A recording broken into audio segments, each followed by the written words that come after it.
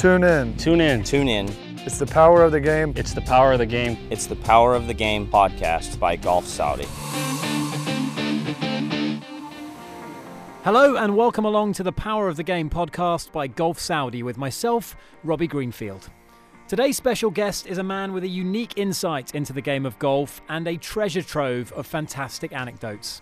Having spent 3 decades as a professional caddy, Kenny Harms has worked with some of the all-time greats of the game, including major champions of yesteryear, Hubert Green and Ray Floyd, among many others. His long-running partnership with Kevin Na has seen him transition to the fairways of LIV Golf this year and also play an ambassadorial role for Golf Saudi. Kenny is a man who is not afraid to speak his mind, so without further ado, let's get into the conversation. It's brilliant to have you on the Power of the Game podcast with Golf Saudi, Kenny. You're the first caddy we've had the pleasure of hosting on the show. So first and foremost, thank you so much for doing this. And it's great to have you on the podcast. Yeah, thanks for having me. I've been looking forward to this. There's so many questions for you. I want to get a sense of your career, which has, of course, been a long and storied one with some of the great legends from the game of golf, culminating, of course, with your long-time relationship with your current charge, your current partner, Kevin Na. So I'm really keen to sort of find out a little bit of your background because I know you started out as a wrestler, and I'm keen to know how that the transition from that particular pursuit was made back in the day, ultimately, ending up with you winding up on tour. Yeah, so I mean, my dad got my brother and I started in wrestling when we were, I think, 7 and 8. And I was actually, my brother was the 8-year-old and I was a 7-year-old, and I couldn't start until I was 8. So my dad signed me up for basketball when I was 7 years old. And I never made it past the first quarter. I fouled out of every quarter, and he's like, I think we got something here. This kid's going to be pretty good at wrestling. So I actually went to all of the, I think it was like practices on Tuesday and Thursday. So I actually went there when I was 7 years old when we didn't have basketball meets and stuff like that. And just, I just fell in love with the competition of one-on-one. And it's kind of, golf is this similar. It's one-on-one. It's you against the golf course. So I wrestled all the way through college, and then after college, really, there's really not much. 30 years ago when I graduated, 33 years ago when I graduated college, there's no professional wrestling other than the fake wrestling in the United States. And you can go the amateur aspect of it and go to the Olympics and stuff like that. But I actually wasn't that good. I actually trained with a lot of the Olympics when I wrestled at Foxcatcher for a year. But I was kind of like their sparring partner with boxing is, they had the sparring partner. So when I got done with college, I was an assistant golf pro at the golf course that we practiced at. Actually, fast forward, I actually didn't play golf until college. I met a friend that I became friends with in college, and he was on the golf team. So I started going out there with him and fell in love with it. Again, it's an individual sport. There's a team aspect to wrestling, but it's, you're wrestling against your opponent at the same weight class. So there's a lot of similarities to it. You got what you put into it. Wrestling, you got what you put into it. The harder you worked in golf, the better you got. So when I graduated college, I became an assistant pro at the course, and one of the members really took a liking to me there and actually offered me a job to work for him after being an assistant pro for a year. If I didn't like being an assistant pro, that I could go work for him. But I fell in love with it, and he got me a job at the Palm Beach Polo Club down in West Palm Beach for the winter time, and I wound up getting, the only time I've ever had flu in my life was the week I was supposed to head down there, and it was Thanksgiving weekend here in the States, which, obviously it's the only country that has Thanksgiving, which is a big holiday, and it's very crowded at the golf course. Well, I didn't make it down there till Sunday after the Thanksgiving was over, and they filled my position, so they had a job for me washing cars, and I'm like, yeah, I really appreciate the offer, but I got on the phone book that Monday morning, started calling all the clubs up, and there was no jobs. So I was driving down the road and I saw a sign for the PGA Tour. They had this tournament called the Sazali Classic, and it was 2 PGA Tour pros mixed with 2 amateurs, and they played every day. So I'm like, I'm being naive. I'm like, I'll go see if I can pick up one of the pro caddy for them. Well, obviously they were all taken, and I wound up getting an assistant, one of the amateurs. Well, I wound up meeting a guy that was caddying on the senior tour in the LPGA tour at the time, And we wound up getting a place together, and I actually started working caddying at this club for until the season started for the senior tour. So that was in 1991. So it was January of 1991. I went out there with him to the senior tour at Key Biscayne, and he didn't get a job. So we jumped in the car and we went up to the LPGA event, which was up by Wellington, Florida. And he got the last job in the parking lot, and I was sitting there working the pro-ams and stuff.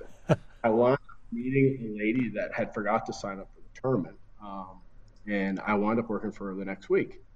And we wound up finishing 6th or 7th, and she asked me to go to Hawaii for 2 weeks. And I called up my head pro because I was supposed to go back to my assistant's job at White Mountain Country Club that following week, and I asked him if I could have one more week because the following week after the 2 in Hawaii was San Diego. So he's like, yeah, just promise me you're coming back. I said, I promise you I'm going to come back. Well, we finished 2nd in San Diego, and I just made a check for like $2,600, and I'm like, man, I'm rich. All the money in the world, because I didn't have any money. I mean, it was literally working, living paycheck to paycheck. I mean, when we were caddying at that club, we were the last man on the totem pole. We were making $150 a week. We were getting 3 days a week at $50 a bag. So it was like living on poverty. And, all of a sudden I've got this check for $2,500, and I kind of like called up my dad. I'm like, Dad, I just paid $2,500. He says, I'm going to be making $350 a week as an assistant pro.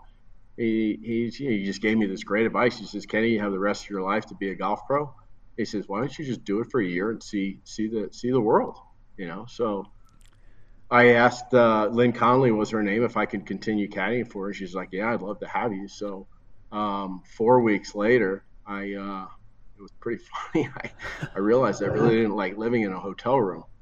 And I called up Doug Hendricks, who was the head pro at White Mountain Country Club, and asked him if I could still have my job. And he's like, I'm sorry, Kenny, but I filled your position. And again, I got another position filled. So I continued caddying. And, here we are 31 years later. Sorry, I kept on going on, but there had to be an end to it. No, well, absolutely. But it is. But listen, Kenny, to go from wrestling to caddying, there was always going to be a story in there. Yeah, that's right. That's right. But it just shows the value of kind of persistence and being willing to take a bit of a punt and kind of and actually to make contacts as well. And in this world, because I think, I as a golf fan, and many golf fans listening to this perhaps don't understand, is the importance of the relationship between the player and the caddy, and how vital that is to on-course success. And you hit the ground running straight off the bat. You made a difference straight away with your charges, which obviously makes you get noticed, and that opens doors for you, and that would lead to future invitations from certain players. And before you know it, you're carrying a bag of a big name. And if you kind of detail how that happened, what particular skill set was so effective for you when this was not something that you probably gave too much thought to as you got into the profession, but clearly you had a gift for it? Yeah, I mean, I always go back to wrestling because at the end of the day, you are who you are. And if you lost your match, you have to look in the mirror and say, well, why did I lose? Is it because I didn't work hard enough? Is it because I'm not disciplined enough, or was he better than me? How do I get better? And when I started caddying, I mean, I was as green as can be. When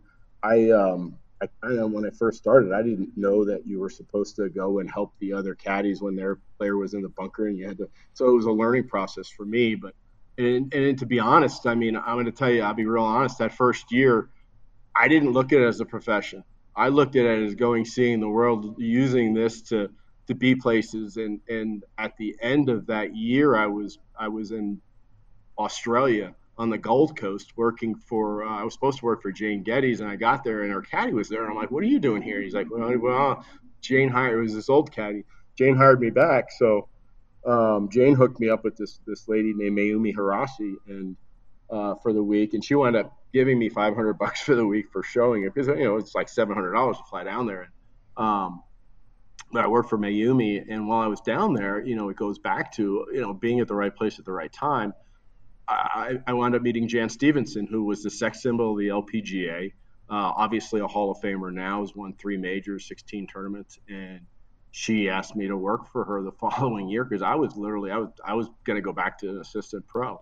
I had my fun for the year, and I learned a lot. I paid, when I was doing it, I was giving it 100%. Don't get me wrong, but I didn't realize it until I got the bag from Jan Stevenson that this is something I could do for the rest of my life. What really defines the greatest caddies in the world? And if you look at them, you all look at the player that they work for. Let's be honest. Not many people know of some of the greatest caddies that didn't have superstars that just didn't get that break that it takes to get the best players. But all of them are very confident in what they do. They're not scared to be wrong, and I think that's one of the biggest attributes of caddying. You look at the best caddies and you listen to them. You listen to them, with Tiger and Stevie Williams, with Bones and Phil Mickelson over the years, and the confrontations they had. I'm a person that I believe in standing my ground, and if I believe in something, I'm gonna do everything I can to get, as Kevin Na would be my player now, to get him to make the right decision. Well, a couple of questions off the back of that then, Kenny. I mean, Hubert Green, 29 titles, I think, on the PGA Tour, two-time major winner. I imagine when you had his bag, he was probably approaching the end of his career. Correct me if I'm wrong. Yeah, so he was 19-time winner on the PGA Tour. He obviously won, I think, 29 around the world.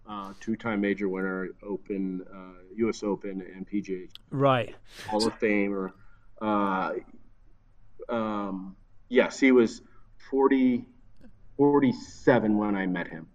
When you've got a guy who is kind of, he's done it all in the game, he's won, major championships at the highest level of the game, and at that point you're a relatively inexperienced caddy, and yet you've just said there, which was really interesting, you believe in standing your ground, you don't want to be a yes man. I would imagine that's the trap a lot of these guys fall into, where they're a little bit overawed in the company that they're keeping, and they ultimately end up being just a non-contributor because they're probably too afraid to kind of stick their neck out and maybe disagree with a guy of the pedigree of Hubert Green. So can you recall an instance where maybe you kind of cut your teeth, or kind of earned your stripes, if you like, and that was just a resolve that you always had going into it? It's funny.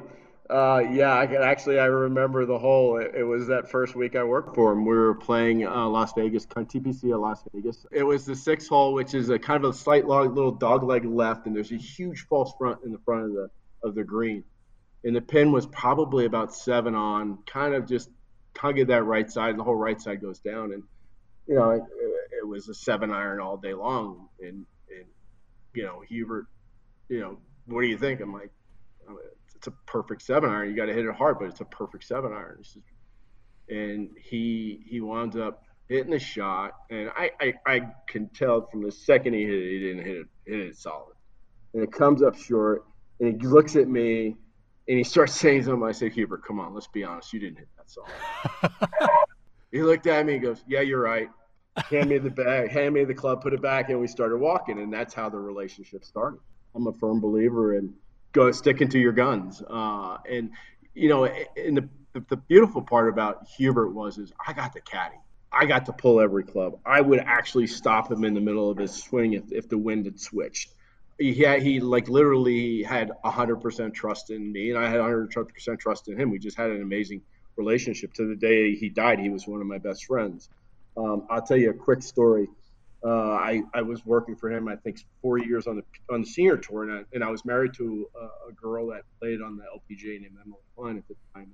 I was really thinking about retiring and being out with her. I went to school for sports management. We were going to open up our own sports agency, start on the LPGA tour, and then branch out and big. I had all of the letterheads made. I had the name picked out. I had it all picked out, and I was going to do it for one more year with Hubert. And in December of that year, the year before, it was going to be my last year, I got a phone call from Hale Irwin offering me the job. And I told Hale, I said, listen, Hale, I said, Hubert Green I'm not doing this over the phone. You're not playing the first 2 events. I said, let me talk to him in person. Give me 2 more weeks, and I'll let you know if I'll take the job or not. So the first day I get there, and we're playing a practice round, and Hubert gets into the clubhouse, and I couldn't talk to him. I literally couldn't talk to him. So that night, Hale Irwin calls me up and he says, all right, what's the deal? He says, I promise you I'll call you tomorrow night. So the next day, same thing. Hale is like got one foot in the clubhouse. I'm like, Hubert, I got to talk to you about something. I got a problem. He turns around, he looks at me. He's got this look on his face like he knows what's coming. And I think he thought I was like going to be done with Caddie and be with Emily. He says, listen, he says, what's the problem? He goes, I said, Hale Irwin just offered me the job. He says, Kenny, if you don't take this job, you're fired. He says, this guy's the best player in the world. I mean, I'm not even talking about the Champions Tour. This guy is one of the best players in the world right now. So Kenny, you have to take the job. He says, but I'm going to tell you right now. I says, I don't know if you're going to really like caddying for you because he doesn't let the caddies do much out there. He goes, you might not like it, so I'm not gonna hire anybody for the first month. He says, we'll see how you like it, and if not, then find me a caddy. So I wound up, after a month, I said, Hubert, I'm not really doing that much, but I'm making 3 times what I was making through with you. He says, yeah, Kenny, I know what you're saying. So find me a caddy. So I got him a caddy, and we've been, best friends. He would literally come to my house the week before the first tournament and practice at Lake Nona, and then we'd head down together for the first event. So, and then, obviously 8 great years with Hale, and wow. I met Kevin. So I mean, that's an amazing ride you've been on. And obviously in that list, Kenny, I mean, some of the great ball strikers as well. Ray Floyd, yes. Hale Irwin, Yes. I'm reading Lee Trevino and Yes. and Gary Player. A couple of questions on kind of the mindset of a champion golfer of that ilk and that caliber, because these are not your regular player. Right. What sort of sets them apart? Is there something they all have in common? Are they all very different? I mean, you mentioned there, Hubert, you had a very kind of reciprocal and very sort of involved kind of caddy-player relationship, whereas Hale Irwin was a lot more distant, perhaps. But what did these players all have in common from a competition point of view and a sort of psychological point of view? And I'd love to know who the most impressive ball striker out of that list was. There's ball striking, there's putting, and then there's the mental side. And I put putting way ahead of ball striking. To me, I'd much rather have a great putter than a great ball striker. The guy that can get the ball in the hole. I've seen so many great ball strikers that, you look at Tom Kite, you look at Tom Watson. They came to the PGA Tour, the senior tour when they turned 50. They were unbelievable ball strikers still, but they both had the yips. Both of them had the yips. Both of them had less than stellar careers for the careers that they had on the PGA Tour. And you look at it day in and day out. You look at how good Cam Smith at the Open Championship this year. And look how good Rory McIlroy hit the ball from tee to green. If Rory just putted a halfway decent, he shoots 30 under par. But he made nothing all week. And Cam, not taking anything away from Cam's ball striking, but he won that tournament because of his putting. So, yeah, ball striking had to get him to that spot. But without the putting that he made, I mean, time after time, I mean, I just heard he one putted the last 9 greens at TPC on Sunday. I didn't even realize that. Obviously, the Open Championship. So I put it in mental, putting, ball striking. That Players' Championship was the best putting performance I've ever seen. That was the most unerring putting performance I've ever seen any player, and that includes Jordan Spieth in 2015 and Tiger Woods in his pomp as well. And I know Tiger went for a lengthy spell where he essentially didn't miss from under 6 feet, which is insane. Right. But you would have first-hand knowledge of that, and I guess when you're with a player who's just having a torrid time on the greens. What are you saying anything at all to that player to try and kind of get them going, to try and build some of that momentum, or is that just a case of letting them figure it out? Well, I think, I have 2 great my attributes of caddying, and one is my mind, and my other one is the ability of reading greens. I'm not saying this, but I think I'm the best green reader on tour. Hubert Green thought I was the best green reader on tour. That's the reason why Hale hired me, is to help him on the greens, because he didn't need help anywhere else. It was the green. He was a great green reader. And then Kevin, when I started working for Kevin, I read every single putt, and I've read every single putt for the last 14 years. And we like this last tournament, Trump LIV Golf Bedminster at Trump National. You know, he really didn't make anything that week. I mean, we didn't hit it good. We didn't do anything. We've been struggling. He'll be fine. But I just told him, I said, Kev, you're hitting good putts. They're just not going in. Because when you get on greens that are extremely fast, and there's a lot of slope to them, but then there's some that don't break. So you just have to stay patient, and that's pretty much what I tell them every day. You just keep it nice and simple, and don't make it complicated, because most people that play this game, take a game that's keeping it simple and being successful to making it complicated.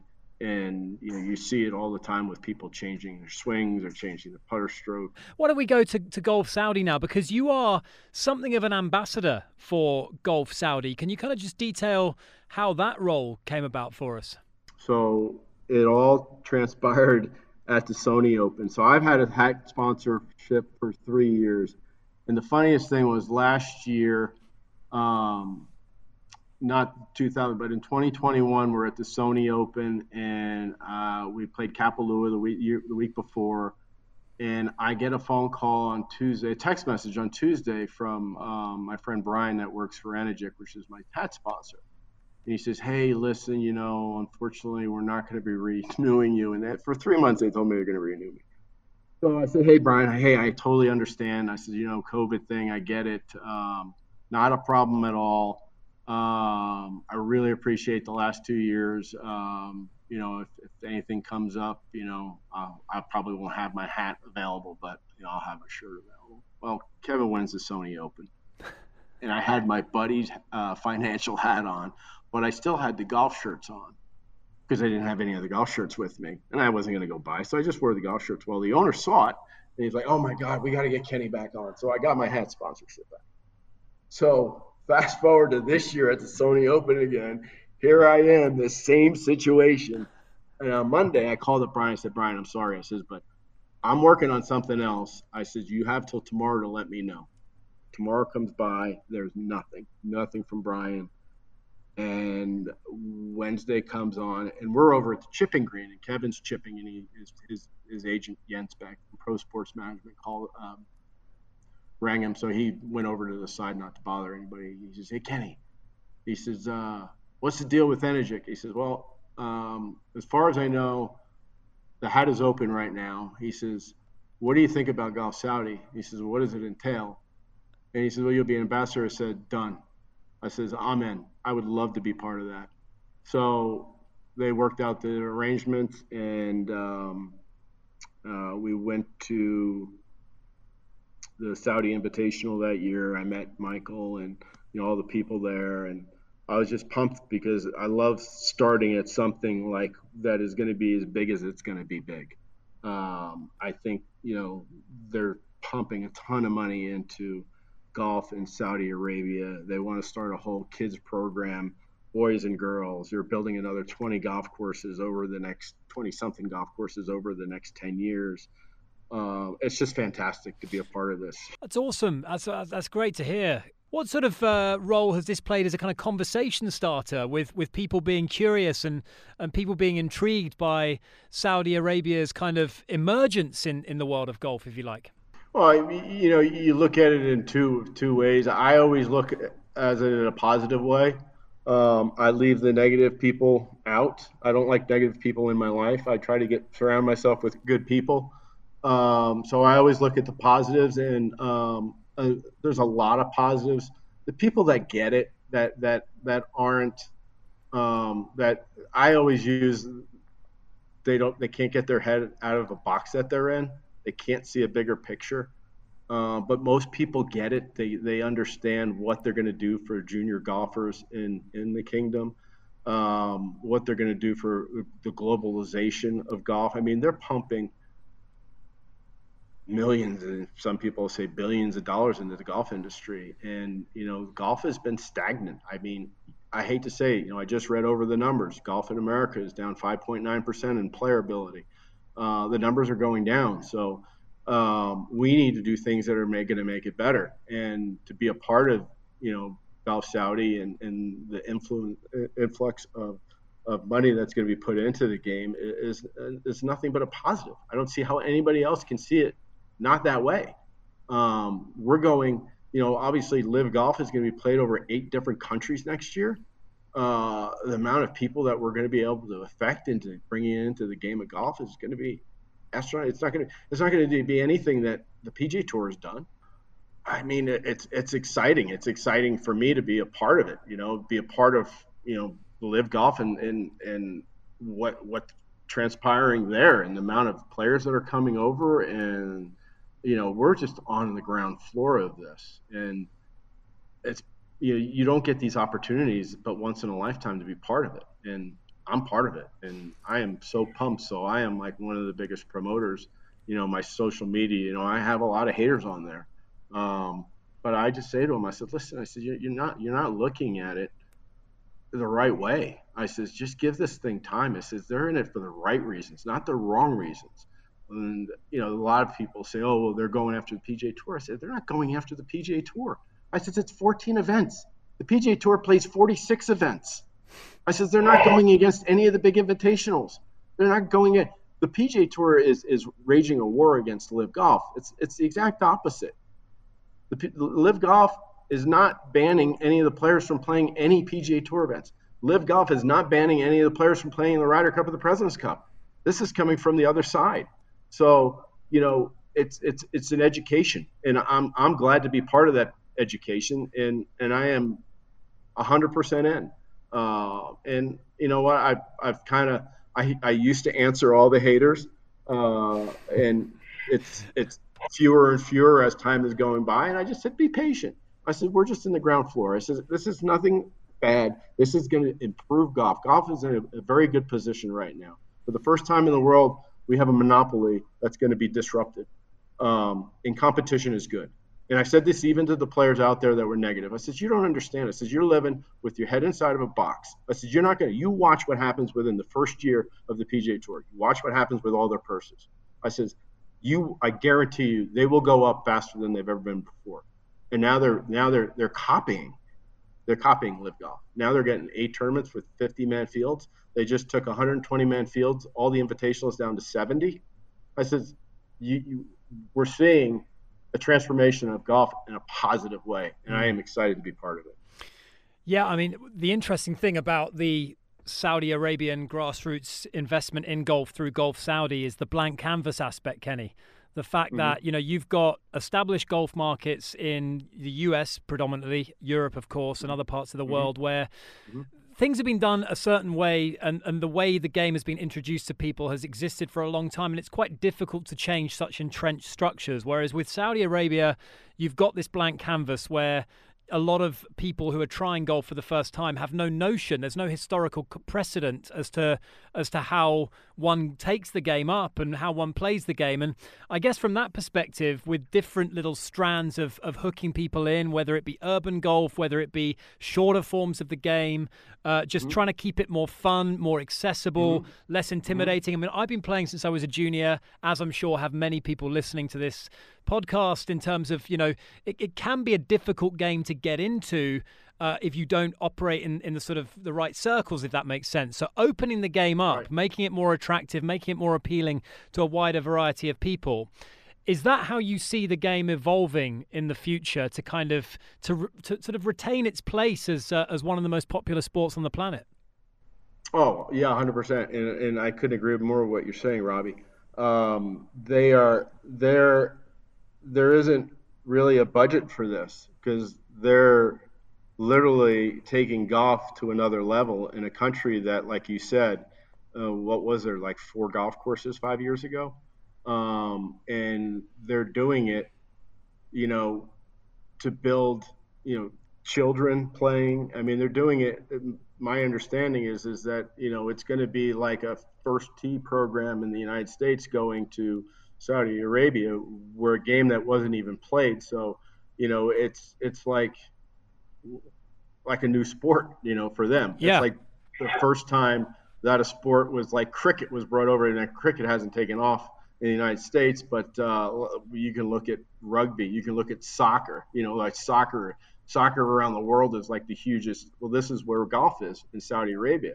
It's just starting off, and it's going to explode. I mean, I can tell you right now, when I played high school sports, I didn't play golf. We didn't have a game called lacrosse in all of the high schools, and nobody played hockey. And now you look at it, and all the high school teams have a lacrosse team. All the high school teams have a hockey. And this is going to be the same thing with golf in Saudi Arabia. It takes time and it takes a lot of money, but they're willing to do it because it's a sport that's going to be around. These kids will be playing for the next 70 years of their life. And then they teach their kids, and that's how you grow the game. You don't grow it in an area that had golf here for the last 100 years. You grow the game in areas where it hasn't been grown, and you look at Saudi Arabia, and Saudi Arabia is just literally getting into golf, within the last 10 years. I mean, my understanding is this has been in the works for 8 to 10 years, and now it's coming to fruition, and and then being able to be a part of it, that's exciting to me. Like, I look forward to hopefully getting to go over there and building these junior programs, and there's different aspects to golf. I mean, building caddy programs, and you look at the caddies throughout the world. In the United States, we have a couple of programs where kids caddy and they get to go to college for free. They have the Evans Scholar. The beneficiary of the Evans Scholar was the BMW tournament. So they raised millions and millions and millions of dollars. They actually are just building a new Evans Scholar at Maryland University. So you look 20, 30, 40 years down the road, this is going to be Saudi Arabia, just starting. So this is going to be something that's going to grow and grow and grow and get bigger and bigger and bigger. And, that's the way you grow the game. And they're doing it 100% the right way. Yeah, you mentioned caddy programs there, Kenny, and that's certainly a different avenue you could go down, and I know something that they're thinking about carefully, because I don't believe, and correct me if I'm wrong, I don't believe they've ever had a caddy come out of Saudi Arabia, and I don't think it's something that's particularly familiar to golf in the kingdom. How could they work in tandem with that drive to kind of, because I think what's admirable about what Golf Saudi are doing is the fact that this is genuinely grassroots. It's really top to bottom. It's not just a focus on professional golf. Yes, that's a component of it. Yes, the elite amateurs are a component of it, of course, as well. But this is all about mass participation at the end of the day. And what role do caddy programs play at the ground level, if you like, Kenny? Well, I think, you can look at different countries, and you go over to Asia, and mostly Asia has nothing but female caddies. You come to the States, and you've got professional caddies that caddy in the wintertime in Florida and Arizona and stuff like that, and then they're up in the Northeast and stuff like that. And then you go to the smaller clubs, which have the Evans Scholars programs, which you have literally kids from elementary schools to middle schools, and they start early, where they're around all these affluent people. They are able to grow, into the game of golf. They grow into listening to business. They build relationships, and that's what life is all about. And then the other aspect you can look at it is as an economical standpoint. It's another way of creating more jobs and creating. I would love to see. I love going to a club, and I love getting one of the younger caddies, so I can go out there and I can kind of build a relationship with them, talking, and then help them and to get better at the game. But I would love to see them encompass the caddies programs with the schools, and bring the younger kids into the game. And when you get them started at a younger age, instead of having these lifetime caddies where, like, if you go to Japan, you go to Korea, it's all women from 18 to like 40 years old that are the caddies there. And Thailand's the same way. I would love to see Saudi Arabia start with the kids, because you're growing the game even faster, because these kids they'll be able to play on Mondays or Tuesdays when the golf is, when the course is closed, and give them that ability. You start junior programs within those clubs, and they can be part of that as well. And that's the way I think I would do it. I would make it more of a stepping stone for the game of golf, and obviously, start some type of scholarship program to bring these kids so that when they get out of junior high school and high school, they have the opportunity to go get a further education. And you never know what they're going to. I mean, these kids can, you give them the ability. You might see doctors, you might see professional caddies, you might even get a couple of the best players in the world out of them. I mean, look at two of the best players in the world. They were caddies, Byron Nelson and Ben Hogan. And I guarantee you, if you pulled the PGA Tour right now, I would bet you that probably 10% of those players had caddied once or twice, or maybe even grew up caddying. That's what I would build the program if I have any say in and I hope I do. I mean, because I would love to be able to be part of that. Look at what they've done for the women's game of golf. We've got, I don't know the number of women that are sponsored by Golf Saudi, but I've seen at least 6 or 7. Obviously, they've had 3 years in a row tournament at in Saudi Arabia. Is that true? Or the Aramco Team Series, which yes. has been really a huge addition to the Ladies European Tour. I mean, right. And it follows I wouldn't say a carbon copy, but a similar idea to LIV Golf with the team system and the draft and that kind of component. So it's very forward thinking. It's very modern. And, we've seen them stage events not only in Saudi Arabia at the Royal Greens Golf and Country Club, but also over in New York as well, in London, I think at the Centurion as well. So that's been a huge help to the Ladies European Tour, which is a tour that was struggling financially for quite some period of time. Yeah, they've come a long way, and it just shows you how dedicated Golf Saudi is, and that they're going after all aspects of the game. Starting with the program, with the junior programs, taking care of obviously one of the biggest sponsors in women's golf. Now starting with the LIV Golf, which is just going to grow the game more and more. It's really exciting to be a part of. I want to get your thoughts just very quickly, Kenny, on Royal Greens and the particular challenges of the course. What was your first impression of it when you and Kevin went over to play in the first Saudi International that you guys competed in? And what's the kind of, as a caddy, what's the strategy for the course, which is notoriously breezy, certainly in the afternoon as well? Yeah, I was pleasantly surprised at how good the golf course was. Kevin played extremely well the first year there. Unfortunately, we had a really bad night on Saturday and Sunday. I think we were tied for the lead on Saturday and stumbled on the last 6 holes coming in. And but the golf course is challenging, and like you say, it seems like the wind picks up, and we had 25 to 30 mile an hour gusts this last year.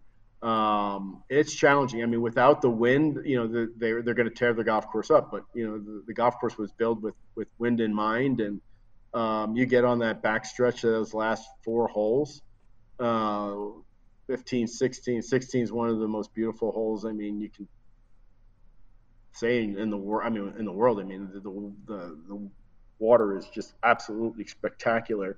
And you look at the hole and you think, it's not that bad. But we actually made a triple 2 years ago without even a penalty shot on it. So it can bite you if you're not paying attention. We hit in the right bunker, left in the bunker, got it out, 3-putted. Maybe we walked away with a 6 and like, wow, what's just happened? And then 17's it's a total risk reward hole that the Bombers were going for it on Sunday, where Harold Varner wound up winning the tournament because he did go for it. Went up birdieing the hole, and he eagled the last to win. But it's a challenging golf course. It's great setup. It's in beautiful condition. I mean, I didn't know what to expect, to be honest. And it was, it's not a top 100 golf course in the world, but it's fantastic. It's fun to play. And like I said, the conditioning is fantastic. And then you got great risk reward par 5s, which challenge you. But you definitely need to get off to a good start with that early tee time. You got to go low in the morning, and then you and that's when it starts picking up 20, 25 miles an hour. You got to, 1 or 2 under is going to be a decent score. It's going to be very intriguing when the LIV Golf field ends up back at the Royal Greens Golf and Country Club. And on that note, just to sort of wrap up this conversation, really, Kenny, I'd love to know your kind of impression, appraisal of what the opening events on LIV Golf have really meant for the players and yourself as a caddy, how you found it, how it's differed, if at all, the events at Centurion, at Pumpkin Ridge and at Bedminster at the Trump Golf Club just recently. What would be your overall take on this particular initiative and how it's gone so far? Well, I think it's gone unbelievable. It's like it's a ground floor just starting. We don't have the TV contracts in place yet, so you can't look at the viewership numbers or anything like that. But let's take a look at first the way that we are treated in caddies, because I've been doing this for 32 years, and we've never been, as a caddy, we've never been treated like a player, and that's exactly the way LIV Golf has treated us. We are literally in with the players everywhere they go. We can go. We eat with the players. You can't do that on the PGA Tour. There might be 1 or 2 events that allow that to happen, but week in and week out, the way that they just everything they do it from getting, for the guys. I rent cars in the States. I don't rent when I'm overseas, but like when I got to London, there was a man waiting for me with my name, took me to the hotel, checked in, everything is paid for, breakfast in the morning. They've got a bar set up for us with dinner and stuff like that at night. Airfare is taken care of. I mean, they just didn't miss a beat. I think that's the best way of putting it. Wow. They treat us like, we're human beings. And I'm not saying the PGA Tour's come a long way, but they didn't learn from the PGA Tour. They learned from the way they treat players, and that's exactly the way they treat the caddies, which is such a breath of fresh air. If we need anything, it's literally there. I needed extra tickets in New Jersey because that's where I was from. I had a whole bunch of friends and family show up, and they were. I haven't, like, my mom sent me this long email saying, "Oh my God, this is the greatest." He said, "This is going to be so huge." And my mom's 76 years old. We got our tickets to the Club 54, the food, drinks. I mean, it was just, they had the best time. And everyone about, like, my 2 cousins they're just out of college, and they had all their buddies there, and they thoroughly enjoyed it. They're like, "Man, this formula is awesome." We get there an hour, we watch everybody warm up at the same time. They're out on the golf course for 4.5 hours. Everybody gets done at the same time. It's just, it's a fantastic formula. They got it spot on. I was skeptical. I'll be the first one to admit it. I was skeptical of the shotgun start, but it's brilliant, absolutely brilliant. 4.5 hours. You got your 2-leader groups going off the first hole, and you got the guys that are closest to them on 18 and 2. So everything is right there. If you want to follow a group, you can follow the group all the way around. Tickets were limited. Everything was sold out. Golf courses. I don't think, there's nothing different that I could say that they could do to make it better. I think it's going to just get a TV contract. I mean, it's that good. I mean, it's just phenomenal. We got, I don't want to give numbers, but I'm just going to say I think we got 6 to 8 new guys coming out in Boston. It's so refreshing to have something new and exciting and be part of it from day one. Getting to the golf courses, I liked London, but the layout's good. The crowds were fantastic. So much energy there. Boston was the same, Portland. What a great golf course. They had a combination of the 2 courses.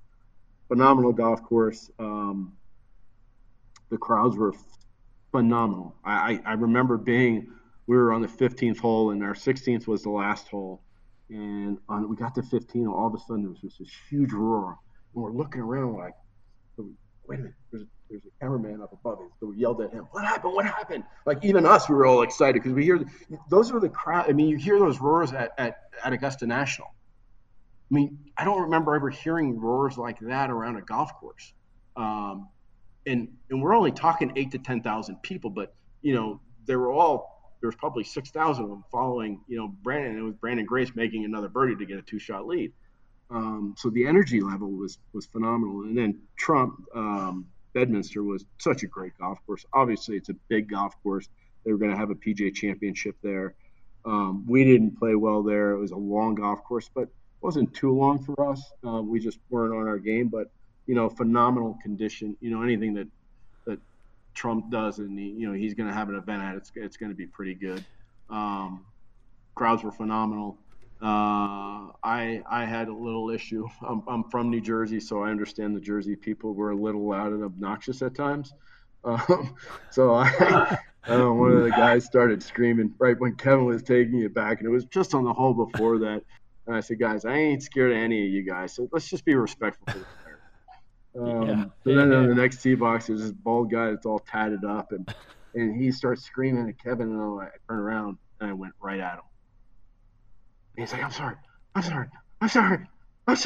like, I turned around and I walked back. And we didn't have any more problems after that. So, but we were brought up, New Jersey and New York, we were brought up to be loud and obnoxious at sporting events. Unfortunately, that culture up there. Yeah. It is. And it's not that the fans were bad, but that was probably the first time a lot of people that were ever at an event. And, the thing is LIV we got music playing and stuff, which is awesome. They didn't play in the first two tournaments. We actually had it turn the tournaments, and it was like, this is awesome because you don't hear people that are talking and stuff because the music is raw. So it's like a steady noise, which is brilliant. I would literally have them on every green and every tee box. It's just, this is better. It's better. And there's a reason why the PGA Tour is now copying it. Parts of it. Well, I think just to jump in there, Kenny, I think one of the things that I think a lot of people have realised, and the sort of the brilliance of the LIV concept, if you like, is this idea that you've got, and maybe you can share some insight from the first three events, although I am aware that LIV is an ever-evolving concept, and next season will look very different to this current season, which is more of, as Greg Norman said himself, a bit more of a startup, whereas the league will start to take a lot more of a semblance, a lot more of a structure next season. But when you've got, from a fan's perspective, and I speak now as a fan, when you've got events that the personnel, exactly who's playing, which players are in which teams, and who is going to be playing, and that's set. Yes, you've got relegation promotion, but that is set. On the PGA Tour and other tours, you're finding out who's in the field, sometimes a few weeks in advance. Players have their own schedule, they're their own bosses.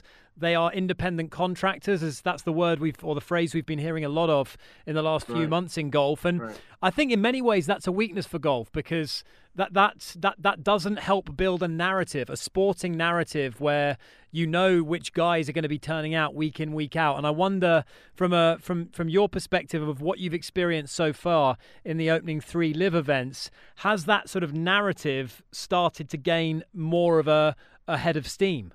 Well, yes. Greg Norman said that the first year we're getting through things, and obviously there's more players coming on board, so that's changing things.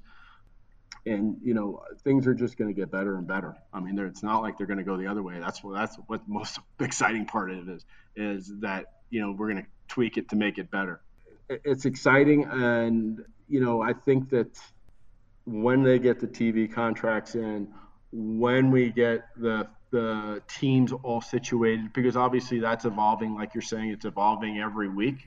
We're going to have a different team. We've had a different team for the first three. We're not set yet. There are teams that are set, so that is going to be cool. Obviously, to play in Miami, you have to play in 5 events, so we should have all the teams pretty much set. There might be some jockeying in the first couple of weeks, people changing and stuff, which will be interesting to see, because we all want to win. I mean, we're not out there to finish second. We're not out there to finish third. Everybody goes, that's 48. There's no BS. I said, there's things to play for. Everybody is grinding on that driving range. Everybody is learning that golf course. If you think that this is not a competition, for those haters out there, you have no idea. We have 2 competitions going on board. we've got an individual, and then we've got a team.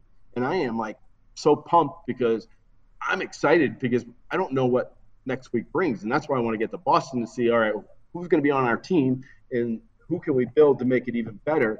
And then when we get more guys coming in, 4 or 5 new guys coming in who will probably join, in 2024 or 2023. And then, we'll see what happens because like Greg Norman says, we're evolving. We're going to continue to get better. And that's the way you do. You evolve to get better, not to be complacent.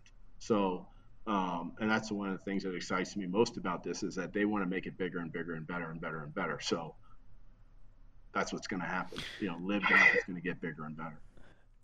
And in terms of, your camaraderie with not only the other players, but the other caddies within your team, Kenny, have you been kind of encouraged and happy with how that's starting to build as well? Of course, these things don't happen overnight. You need to build relationships. But do you see that as a particularly exciting part of what the future will hold for LIV? Well, I think it's brilliant because, when you have 48-man fields, you're around these 48 guys all the time. You think about it, we're all in the locker room at the same time because we tee off at the same time. We're all having lunch together at the same time. The sponsorships that have the ability for the people to be around these people and be on the range and you make relationships. I mean, I have never spent more than 3 minutes with Dustin Johnson. And at Centurion for breakfast, I spent 30 minutes with him talking about everything. And not even about golf, just talking about everything in the world and, what he does and, family and everything else. So, we're building relationships. We're actually getting to know players where, on the PGA Tour, it's totally different. Ben, I can't tell you, I still used to go to an event. I'm like, who are these guys? They play full time. I didn't even know who they were or their caddies because you're not around them. They're not building relationships. And that's the great thing is that everybody's happy. Everybody was so excited. Keith Holt had never won a tournament before. He's been caddying his whole life, and he wound up winning with Charles Schwartzel. I mean, this guy hadn't made, I'm telling you, in the last 4 years, I bet you he hasn't made $120,000. Wow. He came in, everybody went up to him. Every single caddy, everybody was happy. Everybody's happy for each other, because it's like a family now. Because we're around these people day in and day out. We're together all the time. The only times that maybe we're not together is during practice rounds. Because that's the beautiful thing is that you play a practice round in 4 hours, not 6 hours. You play a tournament in 4.5 hours, not 6 hours and 15 minutes like the Open Championship. I mean, that isn't the way you grow the game of golf. Well, that leads me on to my question, actually. Just Kenny, just because, look, I think we all, as fans of the game, we want to see the ecosystem of golf, the professional kind of world of golf, harmonious at the end of the day, and there will have to be conversations, in the future to ensure that ultimately happens. We don't want an event like the Ryder Cup to suffer as a result of these kind of disagreements. LIV Golf wants, and the players want the Ryder Cup, the President's Cup, the majors. They want the PGA Tour to be successful. They want everything to be. They want the Asian Tour to be successful. They want all the tours to be successful. They're willing to sit at the table. Unfortunately, the other side isn't, and they're the ones. I mean, I'm sorry. I looked at the money list, the all-time money list, to see how it evolves. And I looked there and I'm like, Kevin, your name is not on the money list. They literally just wiped you off the history of the PGA Tour. I said, how do you do that? You've just erased the history. All of the people that resigned are no longer on the all-time money list, but there are people that no longer play or that are still on it. Why would you erase history? So now you're taking one of the greatest golfing venues of all time, the Ryder Cup. Sit down, work this out. Why haven't they sat down and worked this out yet? It doesn't make any sense to me. They want to grow the game. They think they're bigger than the game of golf. The RNA thinks they're bigger than the game of golf. PGA of America thinks they're bigger than the game of golf. PGA Tour thinks they're bigger than the game of golf. They're not doing what's best for the game of golf. If they were, they'd sit down and work this out. But now you've just erased Henrik Stenson's contributions to the Ryder Cup, Ian Poulter, Graham McDowell, Sergio Garcia, and all of the ones that followed him, and you just erased history. To me, that's not doing what's best for the game of golf. And they're not doing it. They're not. Why haven't they sat down and worked this out? It makes zero sense. Because their monopoly is getting crushed. That's why. Do you see a happy resolution, Kenny? I don't know anymore. Honestly, I thought there would be. I thought this would be done. I thought Henrik Stenson. I said to Henrik, I said, they're going to definitely reinstate you. And 2 days later, Luke Donald is now the captain, which I'm not saying anything bad about Luke Donald. He's going to make a great captain. But why? Why is Henrik Stenson not the captain? Because he decided to go play another tour? What if he just resigned and not played anymore? He'd have still been the captain. If he decided to go play the Japanese tour, he'd have still been the captain. If he went and he played the Asian tour, he'd still been the captain. If he'd stopped playing the PGA Tour and went and just played the DP World Tour, he'd still been the captain. But now just because he decided to go play another tour, that's also a competition of the PGA Tour, they're going to ban him? That's not what's best for the game of golf, in my humble opinion. And I think they've missed the boat. I think the sponsors are going to lose sponsors from the Ryder Cup. I think they're going to lose sponsors from the President's Cup. I think this is all going to backfire on them, to be honest. And I think down the road, might not be next year's Ryder Cup, but they're going to have to figure it out because you have to have the best players representing their countries. And that's no longer happening. There's a lot to be sorted through, and it will, in the fullness of time, we'll get there, I'm sure. But there's an exciting future, of course, for both yourself, for Kevin, and for LIV Golf to concentrate on in the coming weeks and months, Kenny. And I must say, I've thoroughly enjoyed chatting to you on this podcast. It's been. I enjoyed chatting to you. Hopefully, we'll have to do it again after Kevin wins one of these last 5 events. Hey, I'll be keeping an eye. I'll be rooting for Kevin, and I really appreciate the time you've spared, Kenny. Yeah, thank you. Thanks for having me on, Robbie. I really appreciate it. Any way that I can grow the game of golf and be an ambassador for Golf Saudi and help out LIV Golf, I'm 100% in. Well, that wraps things up for another episode of the Power of the Game podcast by Golf Saudi. A massive thank you to Kenny for sparing so much time to chat to us on all manner of topics on today's episode and sharing his insights accumulated over a 30-plus year career inside the ropes as a professional caddy for some of the biggest names in the game. We wish Kenny and, of course, Kevin Na all the success for the remainder of 2022 and into 2023 as well. You can subscribe to the podcast if you've enjoyed this episode. We really appreciate that, of course, and do look out for a future episode coming very soon. The Power of the Game podcast by Golf Saudi. More conversations, more guests on the way soon.